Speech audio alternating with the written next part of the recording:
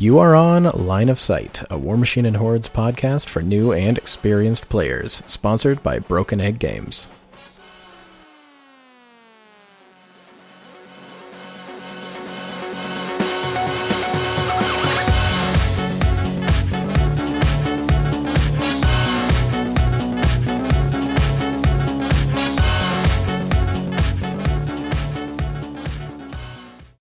Welcome to episode 32 of Line of Sight. My name is NPR Jaden, and I'm here with Corey Doyle. How's it going, man? Good, how are you, Jaden? Oh, we're just recording this at 11 o'clock almost p.m. after a 2-hour recording of our original recording crashed and burned. So we are the catastrophic failure team here to support our 32 episode streak. Well, I'm glad I could help. Yeah, it's going to be fun. It's going to be a lot more fun than me just babbling about stuff again. No matter what Brett says, our Grimkin cast was definitely not the most popular one. And out of all of us guys, I'm pretty sure I have the worst voice to listen to. So, yay. I enjoyed it because the Grimkin is the faction I hate playing the most. Well, I mean, fair. Against. That's perfectly reasonable. They are a mind-bending experience. I'm not gonna lie, they're literally why I built that list I brought to LVO. The Magnus one? Yeah, that's purely my hatred over Grimkin. That's fantastic. Yeah, well, we're going to talk about Magnus in a bit, so you can explain what that list is. For now, we got some news. The Crucible Guard spoilers are starting up this week. Chain Attack is going to be releasing theirs the day this episode drops, actually, so that'll be fun. And then Crippled System gets theirs like this weekend, and then there's a few others. And on the week of the 25th of February, we're going to be putting out a article with a full stat card and some other spoilers, and we'll be tying it in with the other stuff. So that's going to be really exciting. Super sweet. Yeah, I think it's going to be cool. I'm excited to be finally getting the spoilers proper. They're doing it the complete opposite of Grimkin this time, so we have no idea. And then the Legion CID is over. It was really quiet after the first couple weeks. Yeah, they got a lot of neat stuff, though. Oh, yeah, for sure. Those Ogren are sweet, and Animog is going to be a nightmare. Yeah, I still know she counters a full gun line. Yeah. I think the hope for the Privateer Press is that the scenario packets are used with terrain the way they want it used, and that's how you counter gun lines. Yeah, I mean, if they are like they were at LVO, with gigantic amounts of line of sight blocking terrain everywhere, then should be fine. Yeah, I was really glad I didn't bring dedicated gun lines for sure. Oh, yeah, absolutely. It was really hard. Even with an eyeless sight gun line, I was having problems. Yeah, and 32-point Blightbringers. I mean, sign me up. Well, we'll see if it survives 32 points after internal testing.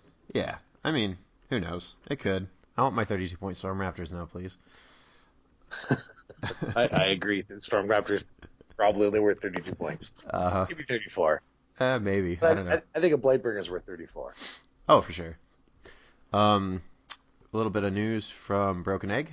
They are putting out Theme Force and caster-specific token kits, which is a fantastic play. I personally will be like picking up at least a couple from more or less every faction over the next couple of years. Because like I just want to play Exalted and Scorn at some point, and I don't want to have to buy the entire Scorn kit. So that's fantastic. 100%. When I read that and then the notes for the show, when you sent it to me like 2 minutes ago, man, I was super stoked. Yeah, I think the ability to just spend $20 and not the full 40 to get everything you need is nice. Yeah, I agree. It's a really great business move, and it's going to be super easy for them to keep those updated now instead of having to constantly just update what's in their old ones.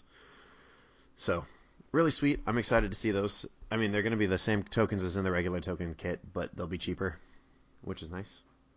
Yep. We got a couple pieces of Line of Sight news, actually. We're going to be hosting a new podcast on our website. It's called List Chicken, and it is the 4-man meta podcast cut down to 2 members, and they're going to be doing battle reports, which is awesome because there aren't enough battle report podcasts out there anymore.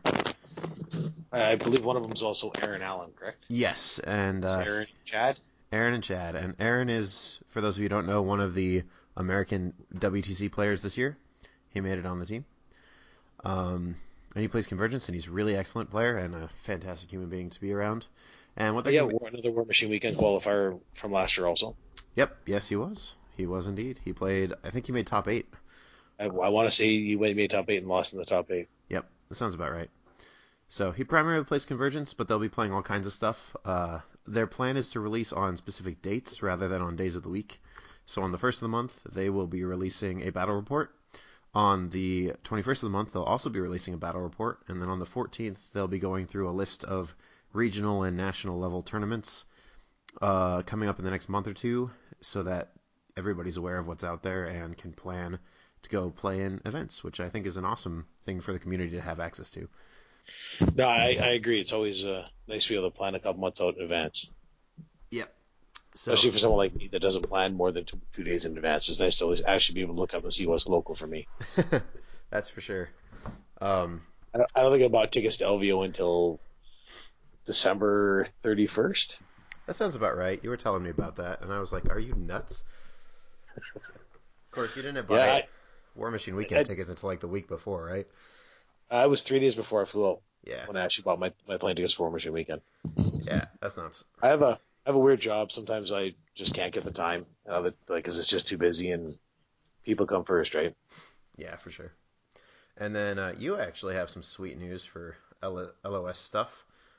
You and Dave are going to be starting. Well, you've been doing it for about a month now, but you're going to be streaming games every Wednesday, and those will be going up on the LOS website and potentially on our YouTube channel. I'm not sure where negotiations are on that point yet, but they'll be coming, and you'll be able to see them on our Facebook page and on the website, and we'll have links to whichever YouTube channel they end up on floating around pretty often. So we're actually going to do a test this week also, and our test is to see if we can shorten the episodes and do a 30-minute post-game or a 30-minute alternate video. So if you don't like full-length 2 hour with people making inappropriate jokes in the background, then you'll have a shortened half-hour version that you can then stream 2 or 3 days after the actual game happens. So we're hoping by every weekend we'll have a follow-up to the original video that's just shortened now. So kind of like Arcane Assist where they go over with commentary? Yeah, exactly like Arcane Assist. Sweet. Now that we're trying to steal their format, some people don't like the full 2 hour video, and we'd like to be able to do both.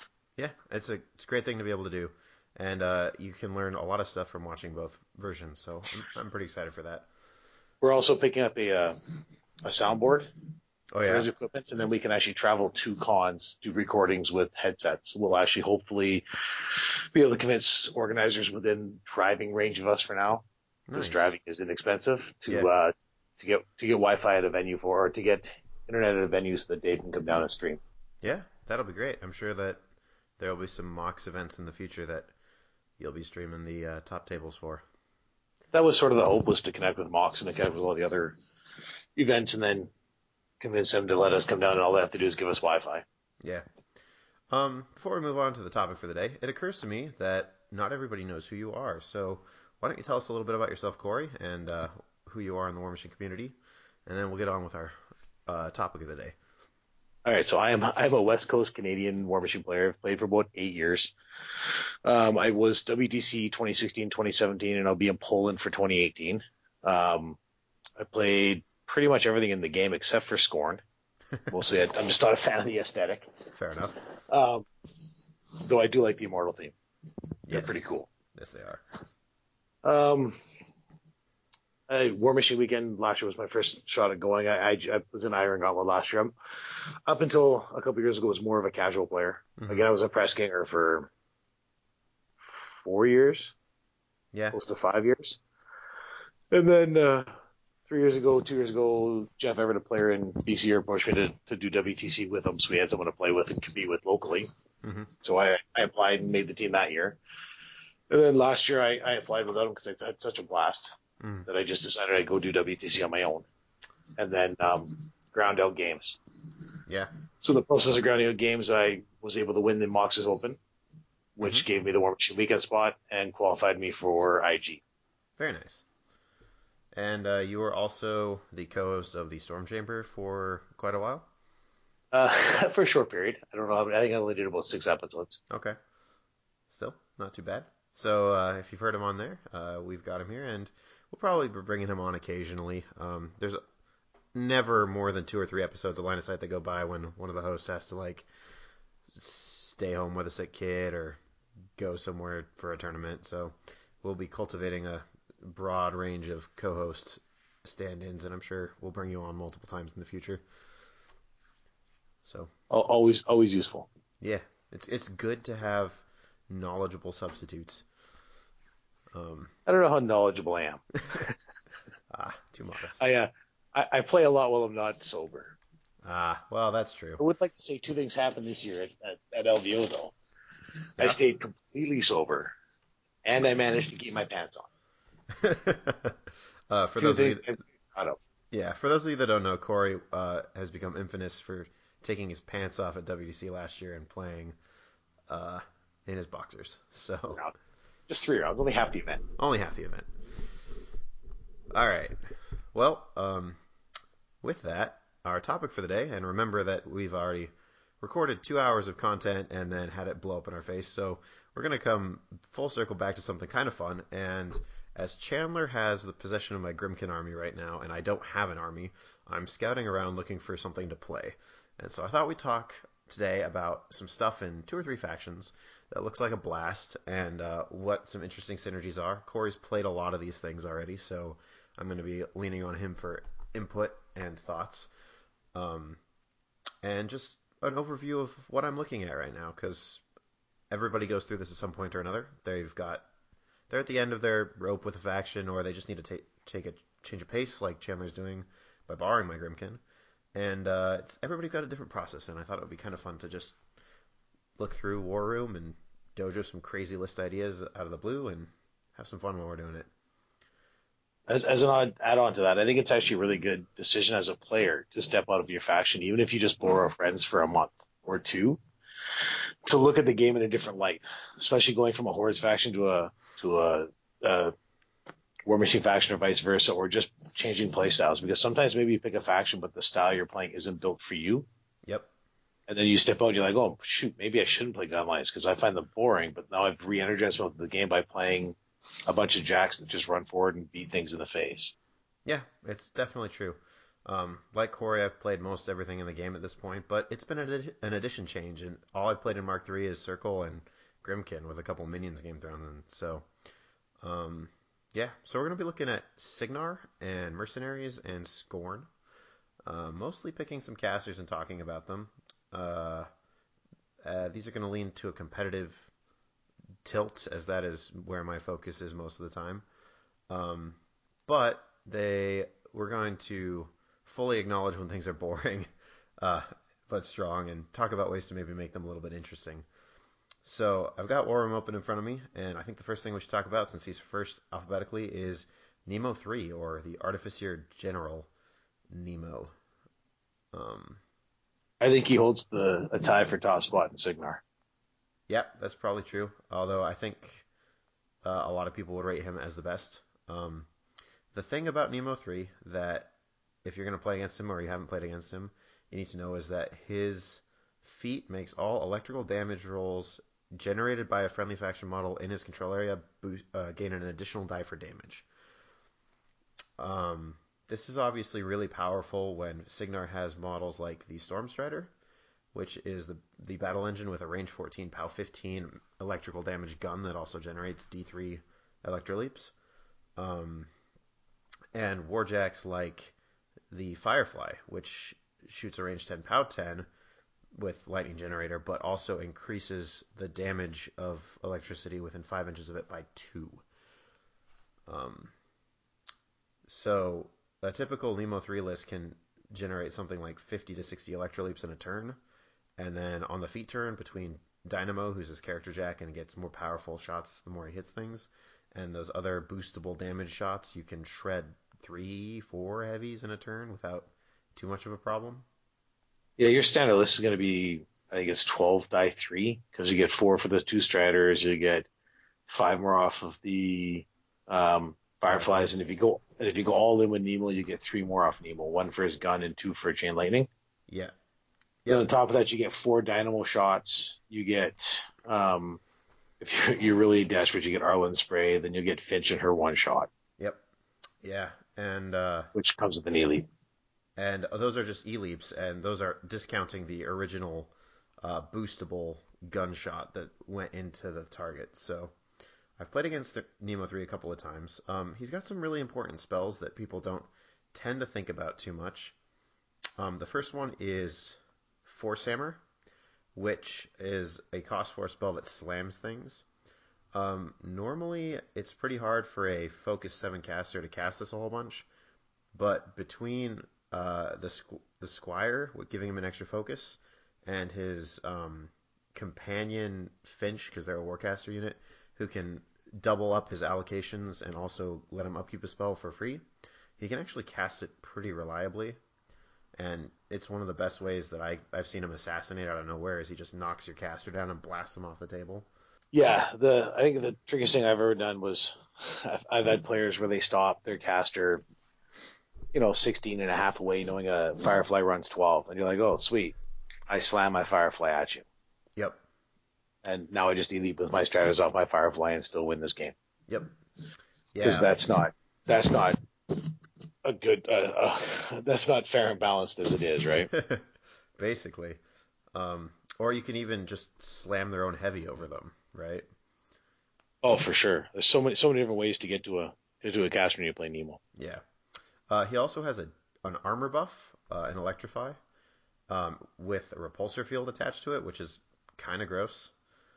And then a strength buff, so his heavy warjacks are no slouch in melee. But his most important spell is probably Magnetic Field, which is a 2-cost upkeep. And it just says, while they're in control, he and models in his battle group can't be knocked down, placed or pushed, or moved by a slam. So control casters just sort of cry at this. Krios 1 doesn't care because he's got Purify, but other casters with knockdowny type feats or effects have problems with this. And it makes your opponent play a very fair game, while Nemo plays a game that isn't fair at all. I cannot argue with that. They've honestly this year been probably the easiest games I've played for Nemo 3. Okay, I was just going to say, your opponent has to make almost no mistakes, and you just have to not roll terrible, and it seems like he rolls over most lists in the game. Yeah, I think the problem I had going into of WTC was finding a pairing, because the pairing of Haley 2 and him was really natural, and then Haley 2 became worse. And then it wasn't until Gravediggers came out I realized that Haley 3 is probably just a really natural fit there. Sure. Because she can cover a lot of those bad matches he doesn't want. What he doesn't want to see is a dedicated gunline that can outshoot him. Yeah. Yep. Anything that can kill 3 Fireflies before he gets to activate, he's in trouble. Yeah, because he relies on those so much for his damage output and also for his infantry clear. And then I don't know if you saw it, but I'm going to say one of the most amazing things I saw that had me and Corey Burns and a bunch of the other guys who were watching amazed this weekend was Gregory Shat, who's probably one of the best Nemo 3 players I've seen play. Mm-hmm. Playing Keith Christensen in the LVO second round, I think they played. Mm-hmm. And on turn 1 or turn 2, Keith had spread out where no model was within 4 inches of another model in his army. Uh-huh. And it just absolutely ground Nemo to a halt. 9 heavies is tough for him to deal with if he can't use his E-leaps. Yeah. Yep. So that game became a real grind for Nemo. So yeah. Again, Greg's probably one of the best players I've watched play. So that is a fantastic point, though. If you can force the Nemo player to run a Firefly to bounce leaps off of to do things, you've denied him a shot, and you've also denied him that direct damage, which can be a 4 dice shot in general. Yeah, 4 dice PAL 17 off a Stratter that doesn't need focus from the caster to boost is pretty amazing. Yeah, so if you can just sort of make that happen, which is very hard for a lot of lists to do, but it can change the way it plays. Another important trick, and this is for playing against Electroleaps in general, is that flags count as models. So if you just park whatever you're hoping to get the E-leaps bounced off of next to a flag and then next to something else that you don't care about getting hurt, you can soak up all of the Electroleaps without really losing too much. And taking away the initial Electroleap on every attack is amazing, because he's only going to get an average of 2, but he's going to roll ones. So every time he rolls ones, you just take no damage on the E-leap. Yeah, which is a big deal. So, fun fact, flags are models, and you should use that to your advantage. Or objectives before turn 2. Or objective before turn 2, because you can still electro leap to them because it does not target, but they cannot take damage. So we mentioned her, but let's talk about Haley 3, since she is the natural pair for a lot of Nemo lists right now. It's another Warcaster unit, and this is the one that can summon a mini-me of a past Haley and a future Haley. So, where I think this list is really good is the fact that when you play her in Gravediggers, she gives an attrition game that Nemo doesn't want to play. Nemo wants to alpha, do a ton of damage, and then hopefully walk away. So if you end up in a list where Nemo's going to fight a ton of stealth, he doesn't want to deal with it, or a list with a ton of incorporeal, Nemo can't really overcome that. Mm-hmm. So like one of Nemo's biggest drawbacks list to play is the Scar 1 double Wraith engine. Sure. Or a lot of the electroimmune COC models, right? Yep. So now it gives you a list with a ton of models in it, because I think it's like 40 plus models that have tough rise and are always behind a smoke cloud due to tactical supremacy. Or they don't tax supremacy, so they move up and they're Def 19 dug in. Yep. Yeah, it's true. And she's also got a really good spell list. She's got an Upkeep Out and Repudiate. She's got Domination, which takes control of a Warjack, and it can be a character now, unlike in Mark II. She's got Tactical Supremacy, like we said, which is Repo 3 on a unit. And she also has Temporal Distortion, which used to be Temporal Flux. And it's just her and her echoes and anything within 5 inches of an echo that's a friendly model gets +2 defense, and enemy models get -2. Which is just an incredible effect. I played against her at LVO this last weekend, and I was just like, why are Trenchers Def 15 all the time? Why are they like Mat 9 all the time? This doesn't seem very fair.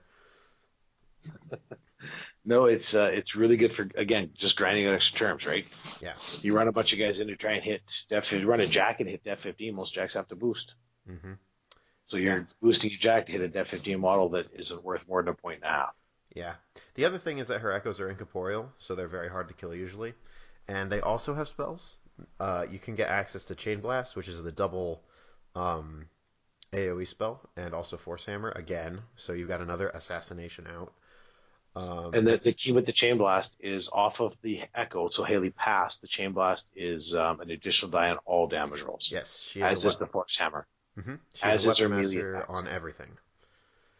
And then, to add to that, even, Haley Future has Ghost Walk, which is an incredible spell, and Revive, which is no longer that great, but it's still really good, because if you can just keep bringing back a Trencher or two every turn, and you're killing models equally with your opponent, eventually you have models left and they don't. So, yeah, one of the Echoes grants True Sight, right? Yes, that is the Haley Future, I believe. Yep.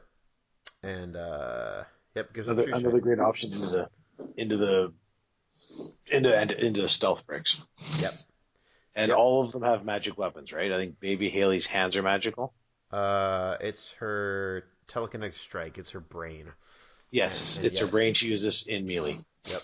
And then Future Haley has a PAL 13 3 shotgun. Rate of fire 1 with reload 2, and gunfighter now, so she can charge. Yeah. Of course, Haley Senior has a magic staff, which you'll never use. Yeah, and a hand cannon, which you will. Because she's theoretically a 4 focus caster. Yeah. Except from feet. Except from feet turn. The thing about this unit is that it can assassinate up there with some of the best warcasters in the game that assassinate. You force hammer them down, and then Grandma Haley puts boosted POW 13 shots into them, and then the Prime Haley puts boosted POW 12 into them, and then you've got all kinds of other guns in your list. But even if it's just them, I've played plenty of games where it's like, well, I guess I have the Haley unit and something, but I'll just kill your casters, so the game's over, and it doesn't matter. Oh, for sure. That's the ability to even feat, drop Future, dominate a Jack away, and then use Baby to take the dominated Jack and slam it through a caster, and then shoot with a couple of models is amazing. Yep. Yeah, it's absolutely incredible. One of the other things that Gravediggers does so well for this particular caster unit is it gives them +1 to go first, which is really important because the Echoes don't start in play, and they can't do anything the turn they get placed. So you kind of have to go first in order to get your list running at maximum efficiency, and that lets you do it. And the Echoes have to be placed completely within 2 of Haley. Correct. So one of the cool tricks I've seen played is that they'll tactical reposition, tactical supremacy on the unit itself. Yes. and then use that to move the echoes up 3 extra inches. Mm-hmm. Yeah, it's totally doable. And the other thing is that you can take Anastasia Debray as your Merc solo if you want to, and that gives you +2 to go first. Yes, if you always want to go first. Yep. Although most people seem to take Ragmans because the list does have a slight problem with armor cracking. So, yep. So that's Haley 3. That is definitely one of the casters that if I choose to play Signar, I will be playing.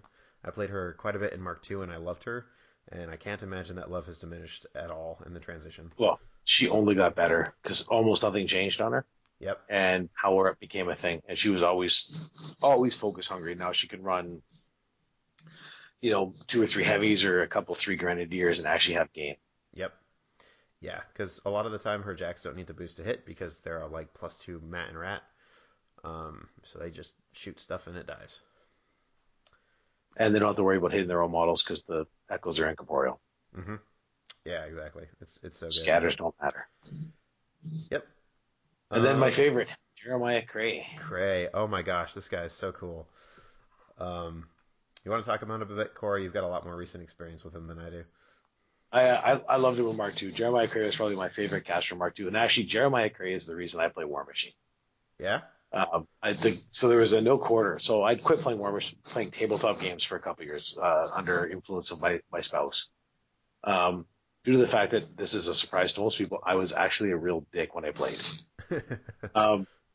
And then my partner and I had an argument, and I stopped playing. And then one day I was at a buddy's house. It was a work thing, and I was looking through models. This magazine he had, and the cover art was that picture of the Centurion standing on the rock with a spear, and I'm like, man, that's amazing. Mm-hmm. So I grabbed it. I'm like, what is this? He goes, oh, it's a game called War Machine. They're just doing a Mark II reboot right now. They're beta testing. I'm like, oh, I don't care, but like this model's really cool. Can you order it for me? And he's like, sure, I'll get you one. So I grabbed the magazine. I opened the magazine up, and there was Jeremiah Cray on a horse right there on the page, and it was the model like for sale coming soon or whatever. And I'm like, oh my god, order me that model. So I bought Jeremiah Cray and the Centurion. That's how I got into War Machine. Nice. And they go so well together, and they always have. First 2 models I painted, they sat on my shelf the longest.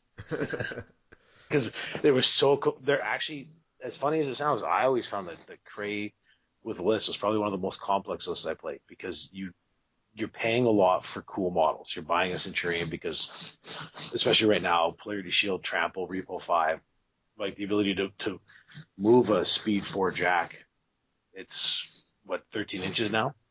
And still make it non-chargeable? Yep. 4, 7, 12 inches. 12, yeah. But now it's like move 12, I'm not chargeable. And I can do that with every one of them for free. It costs my caster no resources. It's amazing. Yeah. So, and the reason they can reposition is because Cray gives his entire battle group Cavalry, Pathfinder, and Reposition 5. Which for is free. For free. That's just something he does. Which is absurd. And he himself also has Reposition and Parry and Pathfinder. And Steady.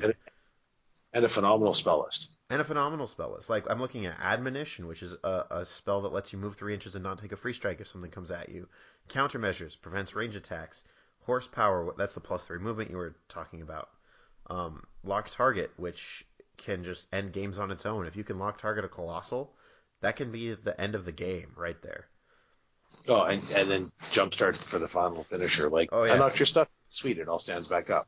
Or even better, like, I'm in your back arc, you can't charge me, and then you're like, I jumpstart, and I change my facing. Yeah, it's like the spell list is super good compared to what it used to be. I think his feet wasn't as good. He lost full tilt, which was an amazing spell I loved. But at the same time, his feet is all attacks gain flare, which is or beacon, which both is flare. Yep, and they get +2 movement when you charge them now. Yep. So. And that's any weapon. So it's a melee weapon or a ranged weapon. And the model loses stealth. Like his feet became really useful in a lot of ways and adds to that range threat. So on his feet turn, he adds 5 to his charge. Mm-hmm. So against Centurions, these big slow jacks can charge 5 extra inches while they're base speed 4. Yep, with a 14-inch threat range, Pathfinder, and boosted to hit rolls because they're cavalry. And sustained attack. Yeah. So if I hit, I'm going to keep hitting. Yep. So what I found tough with the army to play, and it softened up a little in this edition, but you're buying 17 point heavies Mm-hmm. in a system that people are buying 10-point heavies. Yeah. So you're trying to get efficiency out of a 17-point heavy to make it work as hard as a 10-point.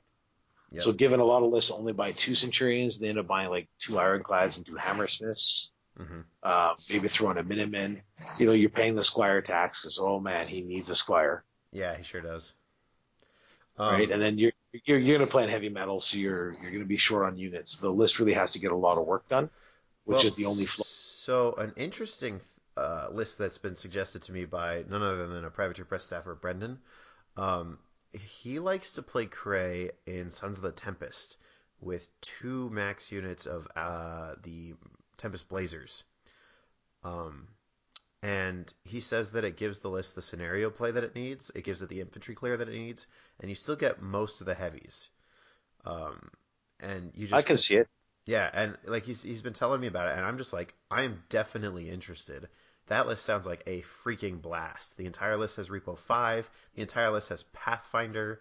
You get that ranged output you need. Those things can brutal damage or blessed or electroleap, so you can kill all the dudes. And at Rat 7, applying Flare is really easy. Yeah, Rat 7 is 9. yeah, and they can just apply that flare or that beacon wherever you need it, um, which is just amazing. And they've got magical guns, so they deal with incorporeal models really nicely. I think it's a really interesting list that I definitely want to try out at some point. No, I really like the idea. It's I'm a huge fan of Sons of Tempest, so. Yeah. The other thing is they're super good countermeasures target too, because they're so fast. They move up, they shoot, they reposition behind something, and now they're within 5 inches of it, and countermeasure says they can't shoot anything. So like they can go, they surround a colossal like in the back and in the front. So if the colossal's the only thing that can get to all of them, no matter what, the colossal's not shooting that turn because it can't get all of them. Yeah, and at Def 14, that's going to be work just to kill him for our Colossal. Yeah, and they've got 5 boxes, so like low POW shooting might not even kill them. God, I love Tempest Blazers. I want to play Kane 1 again now. uh, yeah. So I think you can definitely tell that both Corey and I are a big fan of Cray. Well, again, probably one of my favorite models in the game. Yeah, he is a very cool looking model. I was pretty excited when they said he was going into CID, and that was back when I didn't really know what the CID would produce model wise. Yeah. I think that was a huge success. It's definitely a model that fits the theme of what you expect to see him. Yeah, well, a lot of people don't know this, but in the fluff, Cray is on the reconnaissance unit of the Cygnar army. He is very much behind enemy lines, tricky, quick, quiet, getting like all this secret work done for the country, and so this really feels like he plays like that. Um, and now for the last one that I'm really interested in for Cygnar, this would be Siege 2. And Siege 2 is the newest Cygnar Warcaster to be released. He's got Desperate Pace for Trencher. He's got a jump pack. People say he looks a lot like a Space Marine, and he kind of does. And he's got some really interesting spells, in addition to an absolutely destructive personal damage output. But he's got Fury, which increases something's damage by 3. He's got Hallowed Avenger, which gives a Warjack Ricer's Vengeance. He can put a hill down. He can put a razor wall down. He can place a turret with a really excellent gun, a range 12 AoE 4 high explosive POW 14 gun. And people have been having a lot of success with him in Gravediggers. He was in the finals of LVO. That was the list that you actually lost to in the finals of the Champions event at LVO, right? That is correct. Um, But that doesn't hurt at all anymore, by the way. It's definitely not too soon. Sorry. It's okay. I beat myself in that matchup. I actually think that matchup's favored towards the list I'd brought, but just due to me wasting time and overthinking it, I think I cost myself. That's not to take anything away from Greg, because Greg put me in that position. Yeah. Greg made 0 mistakes all game, and then I end up making the mistake myself. Well, and sometimes that's all you need. It's my dad has this saying about like amateur tennis is you just got to be the last person to hit the ball into the net.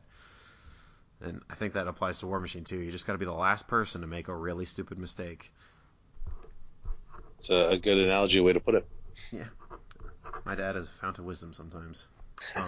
The last thing I'd like to mention about Siege, like his personal stuff, is that he's got defense 14, armor 18, which is just a ludicrous stat line. Like, and he's got 18 boxes. He's probably one of the hardest warcasters to assassinate in the game. He definitely tanks as good as Butcher. Yeah. Well, he's got the exact same stat line as Butcher, just 2 less boxes. So. And he doesn't mind camping focus, because most times you're going to play him in a theme that doesn't really. He's going to swap Fury, but the turn he's in trouble, you just don't cast Fury. Yeah. And then he's just sitting there. He's like, I'm 1423. Most heavies can't kill that. Go. One of the other big things, I don't know if you mentioned it, was his ability to give Desperate Pace. I think I did, but yeah, Desperate Pace to Trenchers, that's a huge deal. That makes them threat, 6, 8, 11, 12 inches on the charge, or just walk up a whole bunch? 15 on his feet turn. On his feet turn 15, because his feet lets them all advance up to 3 inches first. And then dig in. Which is really cool. Like, you can charge in, kill some stuff, and then pop his feet and back up and dig in, or you can pop his feet and move forward and dig in. And it also gives his Warjacks bulldoze, which for anybody that's played against lots of bulldozing jacks, like, you just lose on scenarios sometimes by them shoving you out of zones. I would know nothing about that. No, you absolutely would not. Secret tech, don't share that with anyone. So he looks really cool. Like, he looks like a dynamic caster that can get in there, fight on his own. I had a lot of fun. I think his personal threat is the really cool thing. Yeah. Because he can feat and get himself up to, I think it's 15. So he could walk he's 5, he's jump 5, right? So he's 5, 10, 13, 15. Yeah, 15 inches. 16 because he can feat. So he feats for 3, goes to 8, goes to 13, 14, 15. 15 if he jump packs, right? Yeah, 15 if you jump packs. And 13, 15. Yeah, 15 if he jump packs. Yep. And then currently they're waiting for the ruling to come out. He's able to actually charge after he jump packs. After he jump packs. So no, it could be before he jump packs. He can jump pack before he charges. Yeah, so he can feat 3, jump pack 5, that's 8, charge 8 more, that's 16, hit something 2 more, that's 18. So which is a longer nonlinear threat than Siege 2 or than Striker 2 has. Or Striker 2, yeah. And the other thing about his weapon that I forgot to mention is that it's got ram, so it just knocks whatever it hits down. So it doesn't matter that he's only mat 7 compared to like Butcher's mat 9 or whatever, because it's just like, oh, I hit you and now take a bunch of POW 15s to the face. And you're knocked down, so you're going to eat whatever's left in the army also for free. Yeah, also all those shots. One of the cool things about gunners, including long gunners. One of the cool things about Siege is his personal jack Triumph has gotten a huge rework and is sweet as all get out. Yeah, fair and balanced. Totally fair and balanced. So he's a mat 7 rat 7 jack, and his bond gives him boosted range attack damage rolls. And he's also got dual attack, which is really cool. And he's got a rule that lets him make a basic ranged attack during your maintenance phase. So I think for me, Triumph goes back to the same they said about Cray, though, because again, that's the kind of jack he is when they write about him. So that's the kind of jack he plays like. I actually like the rework. Oh, I agree. I think it's a fantastic change. He also has like really garbage melee output. He's a POW 14, but he's defense 12, armor essentially 20 because of his shield. So he's not getting shot down, and he puts out 2 range 16 POW 15 boosted shots every turn, which is just awesome. I rat 7 with True Sight. Yeah, it's just like, yes, please, sign me up. The gun is also magical, so he can shoot all those pesky gremlin swarms or blackbanes or whatever is bothering you off the table, no problem. And he's probably the tankiest jack in Cygnar other than Centurions. Yep, I would agree to that. So I think he's really cool. I think he should be in every list that Siege is in. And then again, Siege is probably a Gravediggers caster more than anything. I think he can play in a lot of lists. I think Gravediggers is just really good for him because he fills in what their weakness is. So, like when I built 4 LVO, my Cygnar drop was, how do I get as much armor on the field as I can? Yeah. And then hopefully I can just weather the Cygnar storm. Yep. And Siege proved that wasn't an issue for Gravediggers. Because again, if I can shoot you, I'm fine. But if I can't shoot you behind a smoke cloud, I lose. Yeah. But Siege is like, I don't care. I'm just going to give Fury to these guys, kill that, and then put it on these guys next turn after upkeep it on them to kill that, and you've just lost a ton of models. Yeah, for sure. He's definitely that armor cracker that the faction really needs. Like, it has Striker 3 with the same spell, but Siege's personal output's a lot higher than Striker 3's, and he's also a lot harder to kill. And the feat buffs the army, where Striker's feat's just auto hitting. Yeah. So like if you can't out-threat me with your speed 6 trenchers, then it's fine if you have a feat that auto hits. Mm-hmm. With Siege, you're just gonna out-threat me. Yeah, for sure. So yeah, those are the forecasters that I'm looking at the most in Signar. If I was also, I would also probably be looking at Kane 3 and maybe Constance Blaze because I just really like her. And Striker 2 because I think he's probably one of the better Grimkin answers out there. But I think Siege largely fills his role at this point. So, yup. And now to make my decisions harder, we're going to talk about Mercenaries, which is something else that Corey's very well acquainted with. I might be currently playing them. You might be. Would you please tell us about your LVO Magnus 2 list? Because I don't think a lot of people have been exposed to this madness. I don't know if it's madness, but I'll tell you the story of how it was made. Sure. So I bought a used lot of Menos stuff. When it came in the mail, I opened up my box, took out all the Menos stuff, and in the bottom were 2 boxes of Steelhead Halberdiers. And I thought, hey, cool. I think I own some of these. I'm going to go put these in my spare room. So I have a spare room. I've been a PG for years. I have an addiction buying models, and I like the fact that eBay exists and you can buy cheap used. So I buy a lot of cheap used lots. So I walk in my room, I find my mercenary shelf, I pull up my mercenary bins, I start putting away the steelhead, and I look, and I'm like, oh, I already have 2 boxes of steelhead. They're brand new, unopened. Oh, well, I remember actually paying some steelhead before once too. So I went through my trays and I found, holy crap, I have 80 steelhead. And I don't know what to do with 80 steelhead, but I'm like, can I even put these in a list? So we were actually, it was the week of Attack X, and Aaron Allen was actually at my house, stayed for Attack X. And I convinced him to play a game, and I put on the board, I put 60 steelhead. And he looked at me and goes, are you dumb? And I'm like, what? He goes, there's no Alexia in the Risen. And I'm like, oh my God, I got to go get Alexia. So I grabbed Alexia in the Risen. We retailed the list, and it became 4 max steelhead, 2 min steelhead, Alexia in the Risen, 4 free solos, enough points for Anastasia to Bray to still give me my 4 free solos because he's a 28 caster. So in irregulars, I still get my 100 points. Yep. And I was just filling out the last points of his jack points, which is really easy when you play Magnus because he wants nomads. Yes, he does. Like none other caster, he really wants nomads. Yeah, because he's got Field Marshal Unyielding, and he also has Escort. And Bullet Dodger. So my secondary pick for a jack when I bought the 2 nomads and I had 10 points left over was just an easy default to a Vanguard. Yeah. I love his character jack. I think the Renegades are really neat. Not his personal jacks. Mm-hmm. Like the Renegades are super neat. I just think that the Vanguard with set defense. Yeah. Absolutely. F-15 jack with set defense that just dodges when you miss him. Yep. So for scoring a zone, which is what happened in my game versus Brett, I probably just should have ran the Vanguard into the 1 zone and then not made attacks for a turn, and it would have made it a lot harder for Brett to win that game against me. Yeah. So in case you guys do a at-rep version, Brett beat me in LVO and made me very sad. Yeah, well, we did touch on it, and then that footage went up in flames. But I'm sure we'll re-record it this weekend. It's just that Chandler's got to go out of town tomorrow, and he's already had like 3 days of insanity after LVO, so we're giving him a break. Catching up to stuff. Magnus' spell list is actually pretty good too. It's got Bullet Dodger, like you said, and then he's got Calamity, which is a -2 defense and arm upkeep spell, which is really good.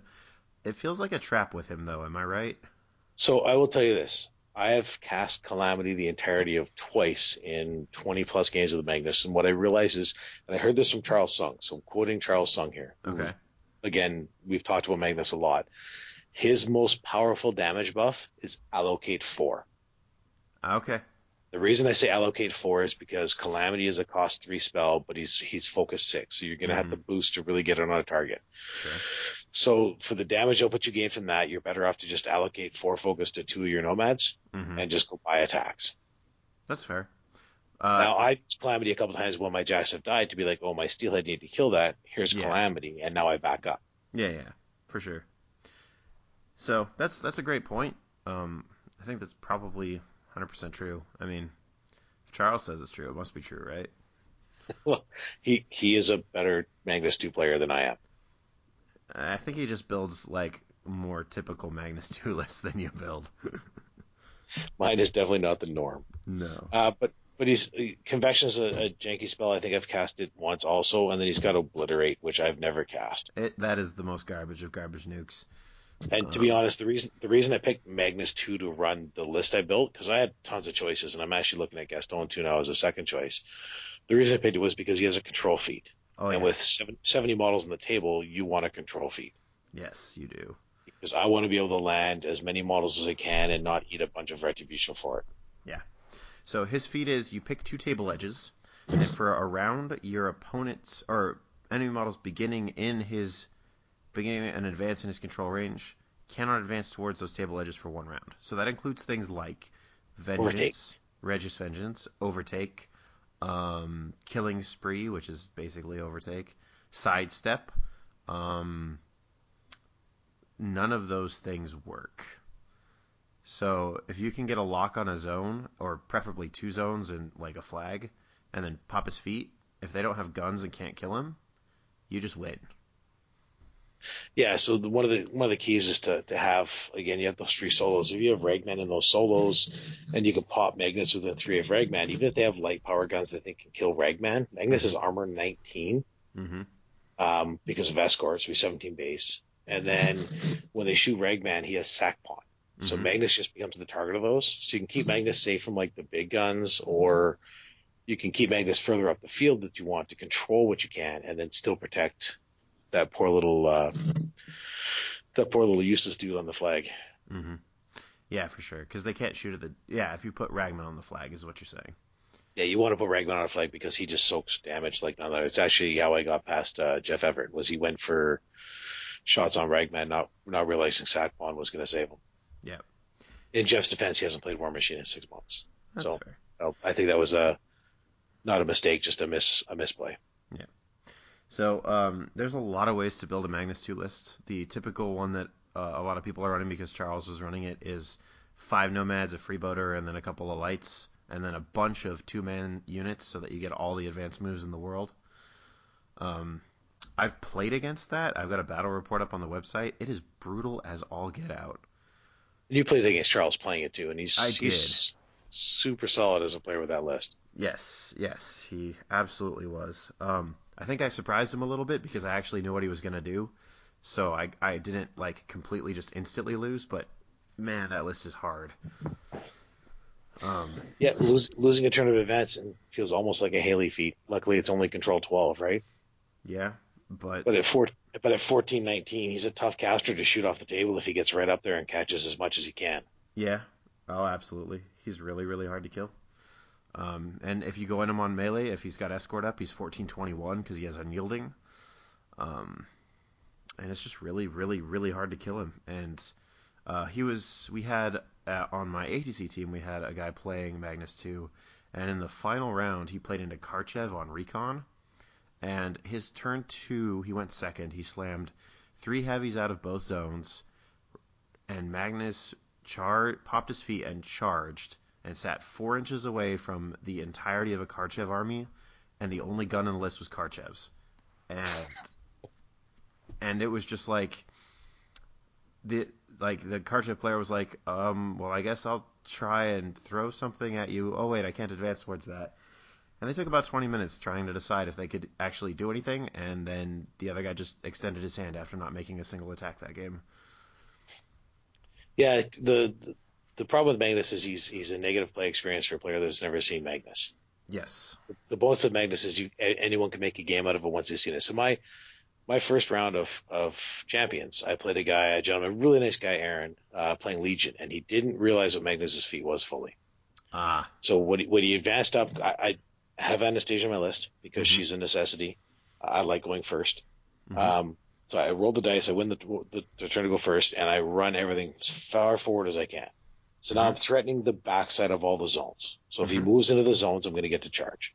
Yeah. And he's playing double Legion, double Battle Legend. Yep. And he stops them both outside the zone. I'm like, well, if Magnus can just face tank all the stuff he can throw at me shooting wise, I just win this game. Mm-hmm. So I hummed and hawed, and my opponent was really great. He's like, well, I've got Spell Piercers. Remember that escort doesn't matter. I'm like, awesome. Like, again, played a really nice guy, and at this point, I think he figured out what I was doing. Mm-hmm.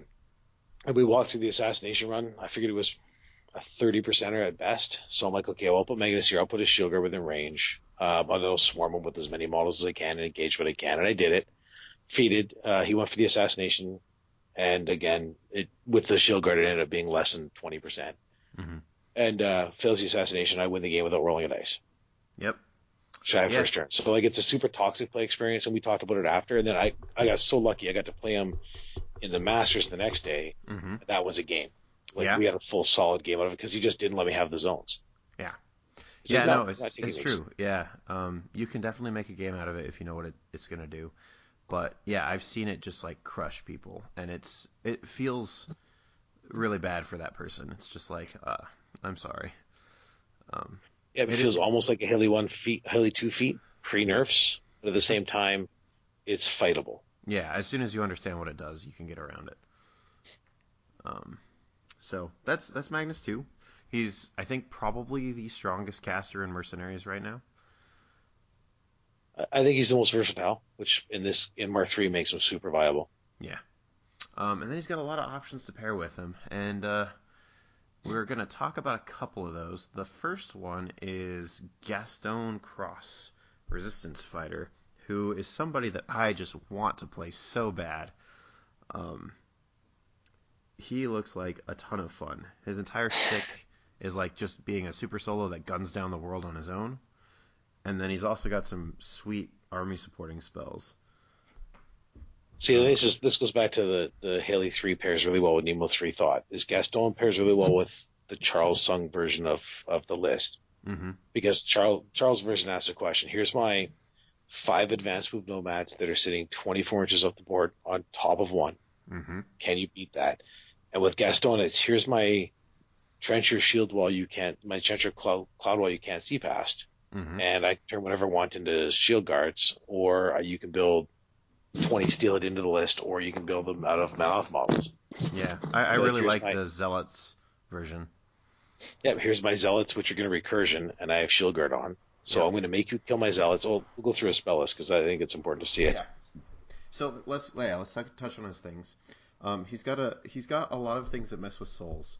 So he's speed 6, mat 6, rat 6. He's just like generic. He's got a range 12, power 12 that's rate of fire 2, and he's focus 6. So it's just like very baseline, right? And then he's got an ability where he can spend a soul token to get plus 3 defense. He's got an ability where if he's got 1 soul token, he gets Signs Importance on his ranged weapon. Or he can spend 3 soul tokens to make it rate of fire 4 and give all of the attack and damage rolls boosted. And then he gets souls from when he kills things with it. So he can just like destroy stuff on his own. He's got Darkfire, which is a nuke that gets soul tokens. Dauntless Resolve, which is the spell that Maddox has. It gives it a unit plus 3 armor and tough. Fire Group, which is plus 2 range. Ghost Walk, which is Ghost Walk. And then, is this a new spell on his card, Lifebound? It's so when they did the CAD, it was the last one that came out. They were touching on it. I think they went through it 3 or 4 different variants to find one that worked, and this is the final one. Yeah. So it's a custom spell to him. Yeah.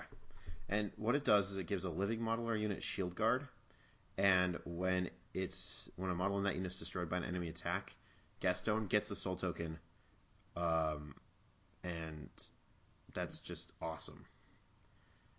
And then his feat is his. You said it also gives shield guard, right? Yes. So Sorry. like your Colossal is unkillable because you have 10 shield guards for 11 points. Yeah, or your heavies are just never getting touched, or your if you're playing the Signar version, you've got Storm Lances in your list; they're never getting touched. Yep, and you're just continually getting the juicy souls you want. Yep, so that Magnus can go and 1 round a heavy on his own. And then his feat gives everything currently in his control Ghost Walk and Stealth and Run and Gun. And Run and Gun is ranged sprint. If you kill something with a ranged attack, you can make it full advance. Man, that just sounds like a ton of fun. Yeah, and it makes for a really, really good combined arms force. Mm-hmm. So you get a really good balance out of it. So you just have to make a complementary list that complements what it can't face. And honestly, other than stealth spam, this list is super good. Yeah, it looks like it's got. Well, the thing is, I think you can build him in about 1,000 different ways, and I think they're all viable for different reasons. If you want to In go, almost every theme. yeah, like if you want to go infantry skewed armor brick, you can do Dauntless Resolve and Lifebound on the Forge Guard with the battle engines and just do recursion and get soul tokens and blast things. And the battle engines never die to guns because you've got Lifebound shield guards everywhere. You can play in Lely's Resistance, and you can play in a whole bunch of different ways. Like you can have Choir to buff up his jacks for the fire group on the run and gun, or you can have and Zealots, which recur for Lifebound. You can have Signar with the Cloud Wall and the Trenchers, and then the Storm Lances and all the other tricks that Signar brings.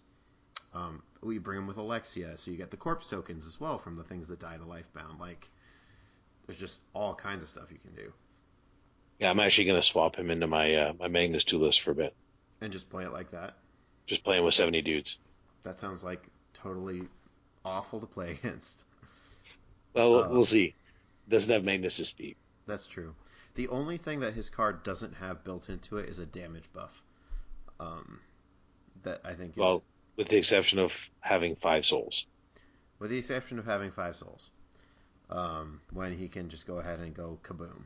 Because then he's shooting Signs of Importance, boosted to hits, range 12, POW 12s, he shoots 4 of them, and it's just utter madness.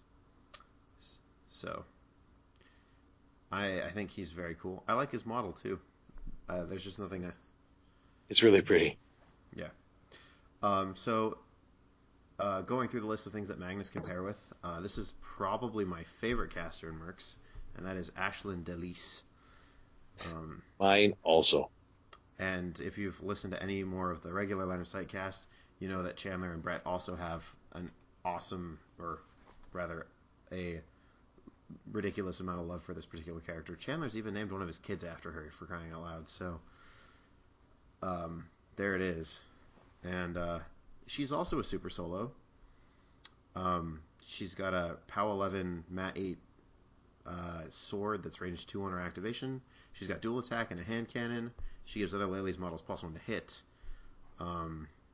And she's got a really good spell list now. A really good spell list.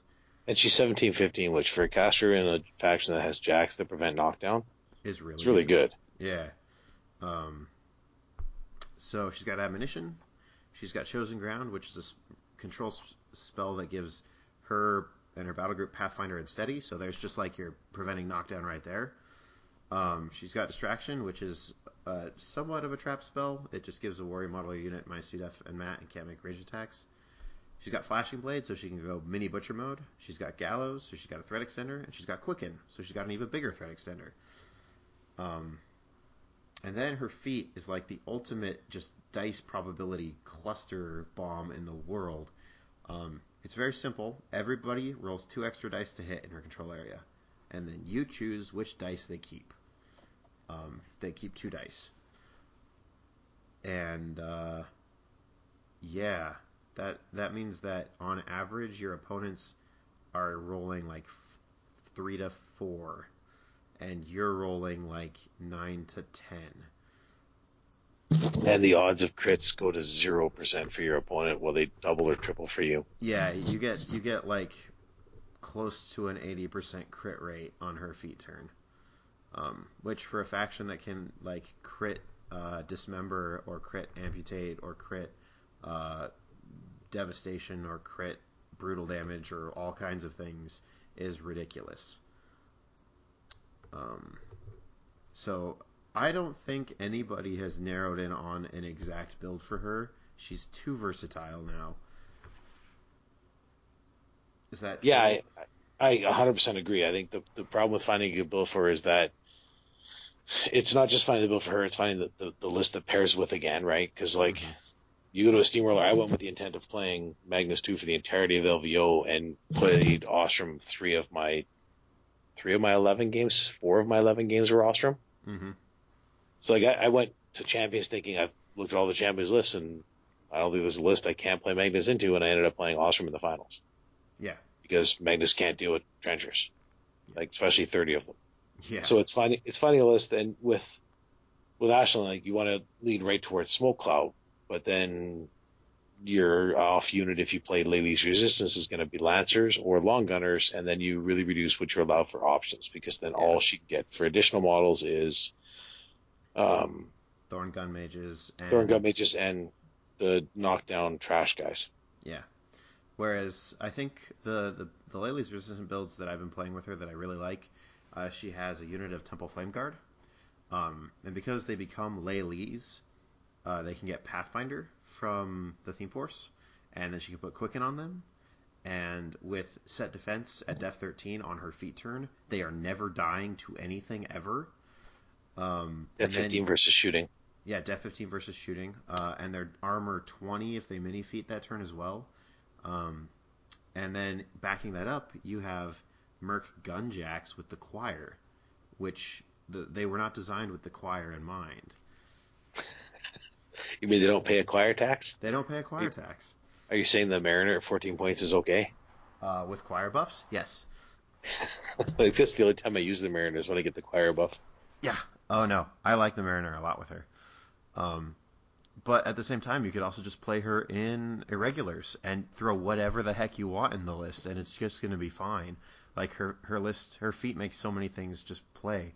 I've got a build that I'd like to try out where she's got Wrong Eye and Snapjaw in her list with a Swamp Horror because it's got Crit Amputate. And so it's just like, if you damage one box on a column on a Warjack or on an aspect on a Warbeast, it just fills that entire column. And Pete with Starcross seems absolutely miserable. Oh yeah, and then you get to play with Starcross. So on her feat turn, your opponent rolls 5 dice and drops the 3 highest. And that makes their average like 3.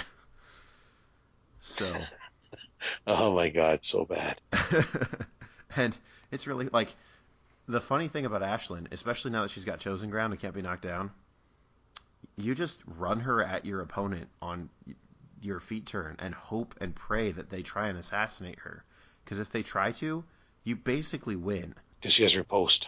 Well, she's got riposte, for one thing, and even more than that, like, they just have to dedicate their entire army to doing it, and they're probably going to fail. Like, it's a high percentage chance they do.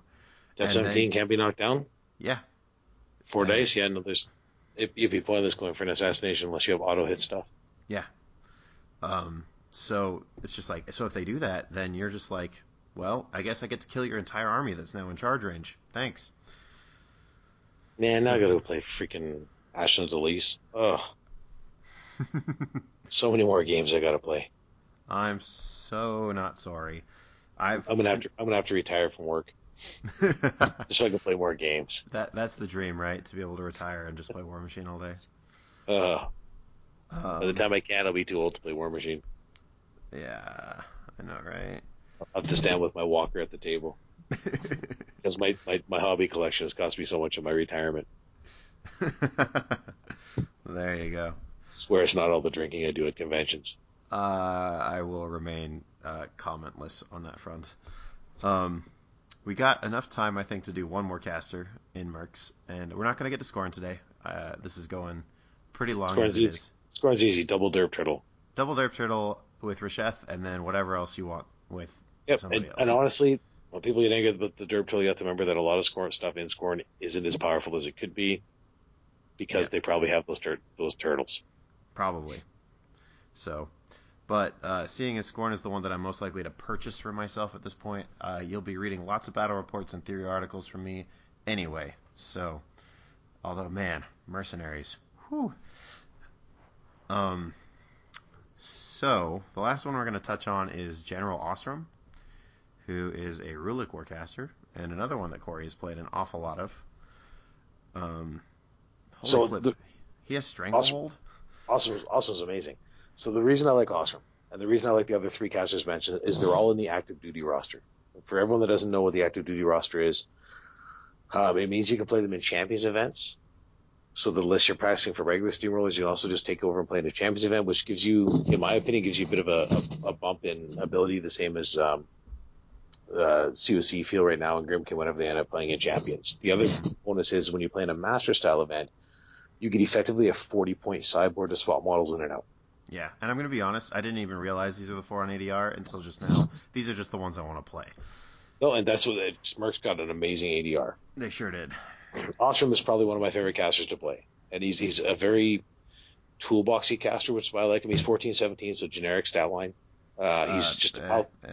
That's a pretty good stat line. It adds to 31. Yes. And a lot of the casters will add to 31. Sure. I like 14-17 though because his feat adds to it. He's got a POW 13 half-inch range melee weapon, which is meh until you read the rules on it, and just a range 12 hand cannon. He's got the cool ability, which is Tactician Rulik. So instead of like normal Tacticians where it limits, no, this is just Rulik models, which means for Jacks. Warjacks. So you can actually walk through your own Warjacks with Ostrom, then have your Warjacks walk right over top of them. And you can have things walk through the battle engines and vice versa. So good. Or you can charge through your own Colossal because you ignore it for line of sight. Yep. So Ostrom can walk behind a Colossal, charge through it when he feats, move the Colossal back forward, and it walks right over top of his head on the feat turn. Amazing. Yeah. The other bonus is he's got Oathkeeper. So his melee weapon is a crit decap weapon. Mm-hmm. So any damage bypassing armor of the model hit is doubled, and you take away tough. Yeah. Oh, it's so good. It's the same rule that I Riot two-shot says. Triumph. I believe you. A final game against Greg, I was down to about 30 seconds, and I'm like, well, let's just roll it to see what I could do against Triumph. So I charged Triumph with him. Boost hit, crit, spike damage, boost hit, crit, spike damage, no more Triumph. Yeah. I really, at some point, want to play an Ostrom, Ashlyn, and Magnus Unbound game, and have Ashlyn go first and pop her feet, and then have Ostrom affected by her feet when he goes in, and just like get that crit decap all the time and kill a Colossal. Oh my god, that'd be so good. And then have Gaston go in and just have like 4 dice to hit, or 7 dice to hit, 6 dice to hit, 6 dice to hit, 6 dice to hit on all of his gunshots. And just drop the low and the 2 of your choice. Yep. Sounds like fun. Okay, so here's what I like about Ostrom the most, and it's not even his feat; it's just a spell. He's got Bullet Dodger. I think this is a great spell on Mark III. Mm-hmm. It's just straight up +2 defense and dodge. Yep. So if the model misses you, it, by the way, saved me in a game. I hit behind a wall. Yep. +2 defense and dodge is amazing because you can put it on anything you want. It's just a target friendly faction model. When you're mercenaries, everything is friendly faction. Yep. Second spell is Energizer. You're playing Rulik Jacks. Yeah. Adding 2 more inches to a basher, a driller, or a gun buddy is super, super useful. Mm-hmm. Then he's got Fire for Effect.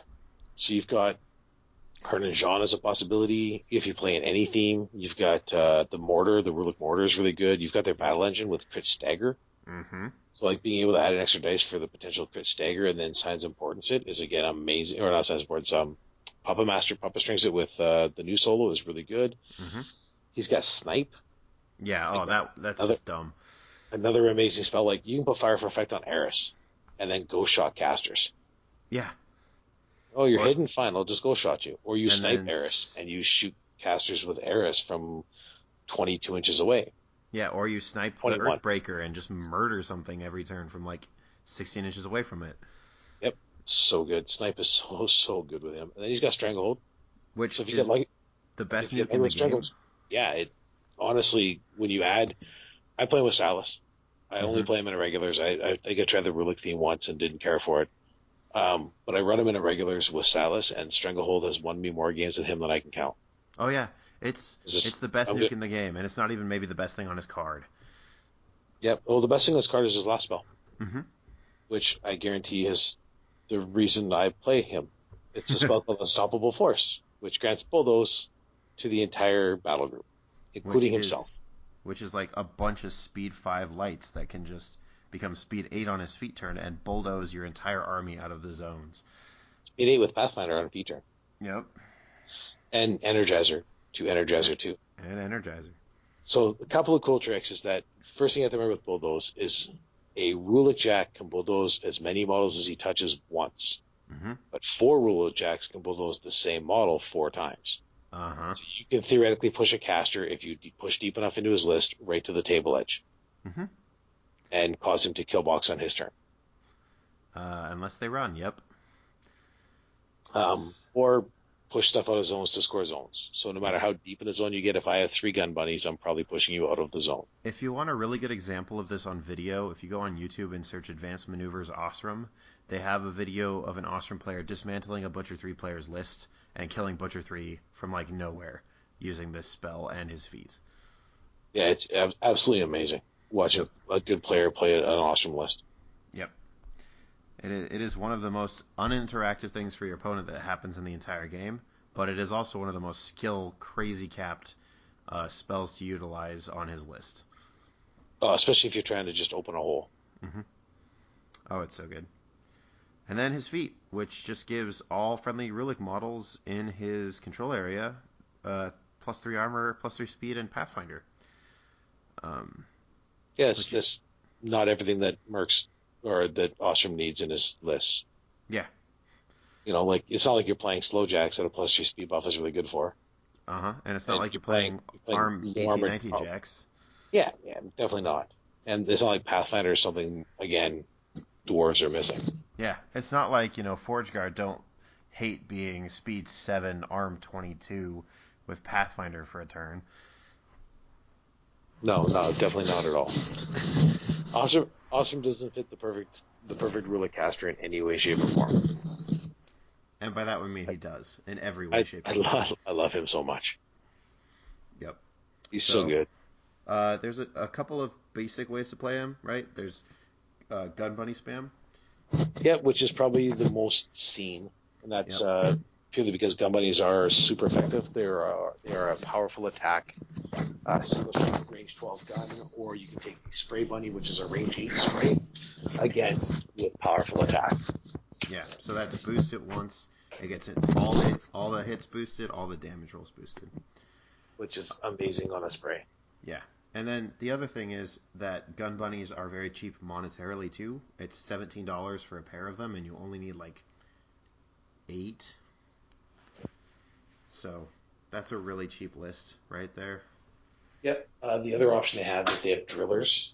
The driller is a 9-point heavy with a decent damage grid, or sorry, a 10-point heavy with a really good damage grid. Yep.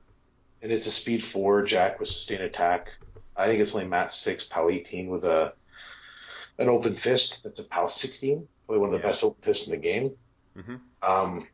Which is, it's really nice. And then your second jack you're probably going to pick is the Basher, which is a 9-point heavy. I think it's 28 boxes. Checking right now. It's missing 8 boxes, so yes, 28 boxes. So it's a 28-point heavy that slams for free. Yep. Has a rule called Grand Slam, which allows you to follow, which it adds 2 extra inches to the slam. Mm-hmm. And then has another rule called follow up, allowing you to follow up and flak field. So, like if you're just looking to quickly get an assassination on a caster, a Basher is actually not a bad tool. Yeah, no. Because you can energize it to get the lineup. Yep. And you can feet. Theoretically bulldoze after a feat to push a jack 2 more inches, and then slam for another die 6 plus 2. So you can slam for a die 6 plus 4. Yeah, and it's just really good. It also can't be knocked down. Nope, they can be knocked down. Sturdy is not pushed. Oh, sorry, my bad.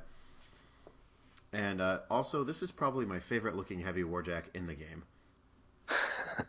Its only weapon is its head. Yeah, and it looks freaking sweet. So I love them. Why I own 6. Oh gosh.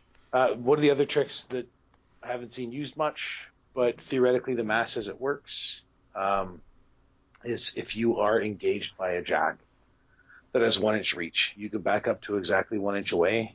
You can declare a slam, use Unstoppable Force, move 1 inch, touch him. Unstoppable Force does not stop movement. So you then push 2 inches, you then finish your slam movement, which will have become 3 inches, and you will successfully slam a model that was engaging you to start your turn.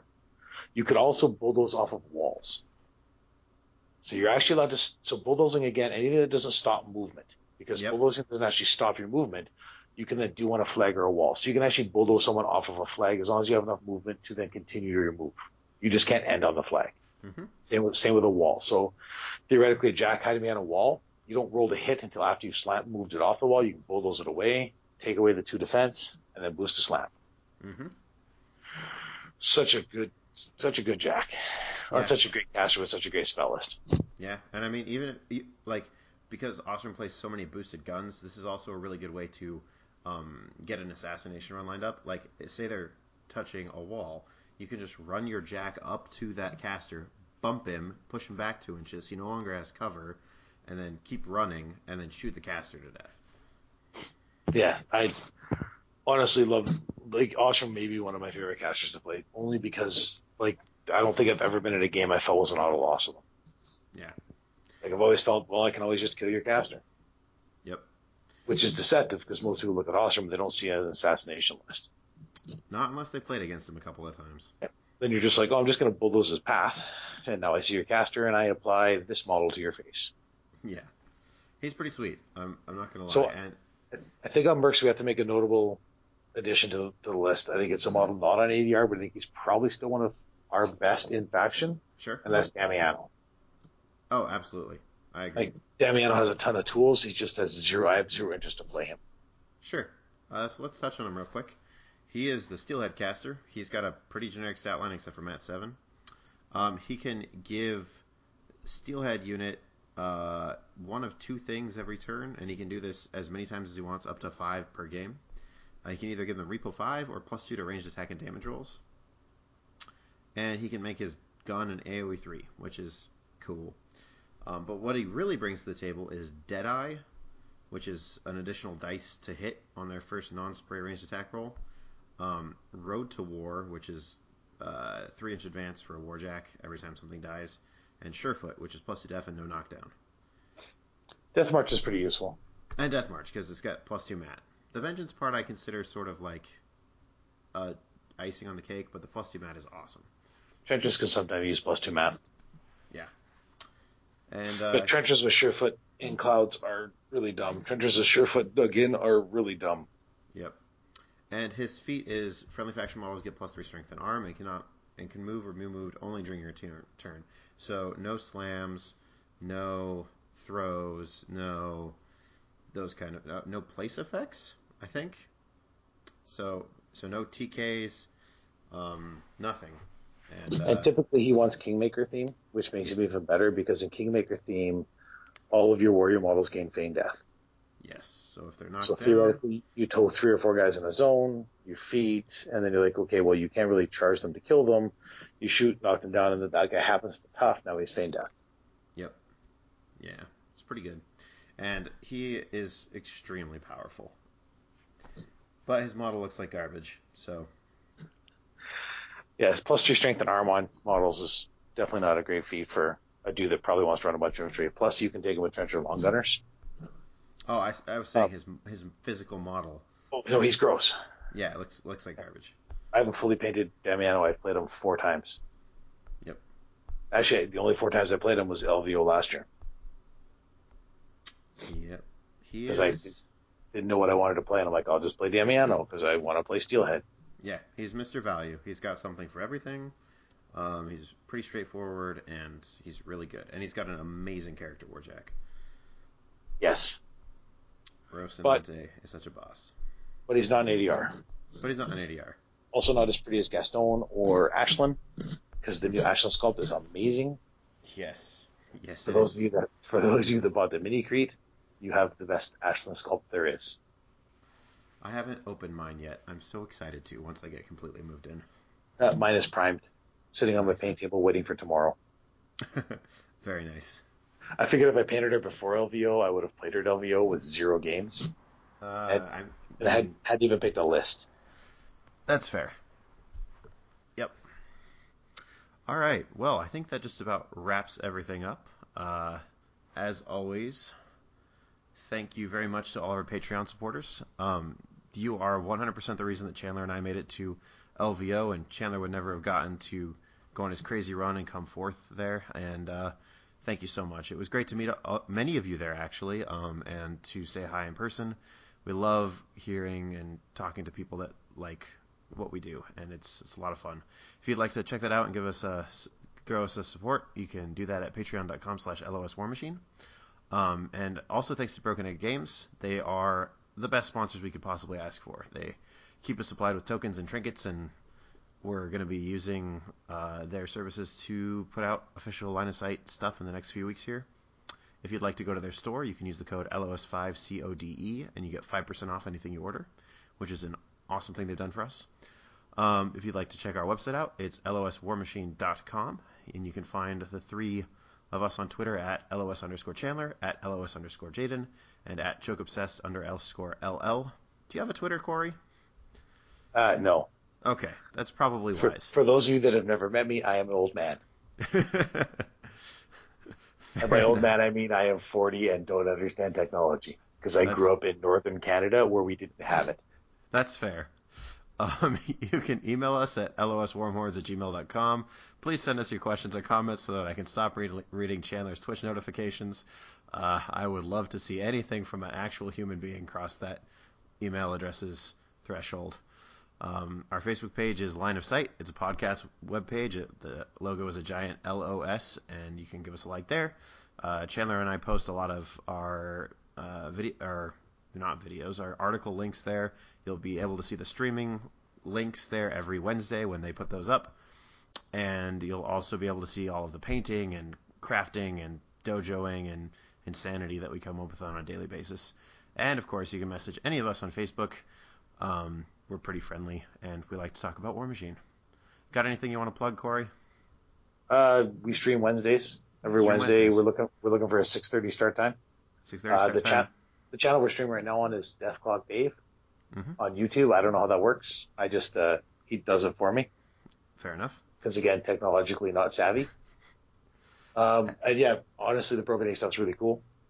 Yep. I don't know what I can say. I own like 4 sets of their tokens and widgets now because I'm an addict. Yeah, that's about where I'm at. And for those of us, there are a lot of people that are watching or listening, from a different time zone. So that's 6:30 Pacific Standard Time, right? Correct. Thank you. Yep. Yep. And okay. if you have an event you're interested in having someone stream from, shoot us a message. If we can get out that way, we'll come out and we'll translate cameras up. Yeah, that'll be sweet. So that was episode 32. Next time we'll have Corey back probably, and also Tyson Koch, the reigning organizer of the War Machine Las Vegas Open stuff.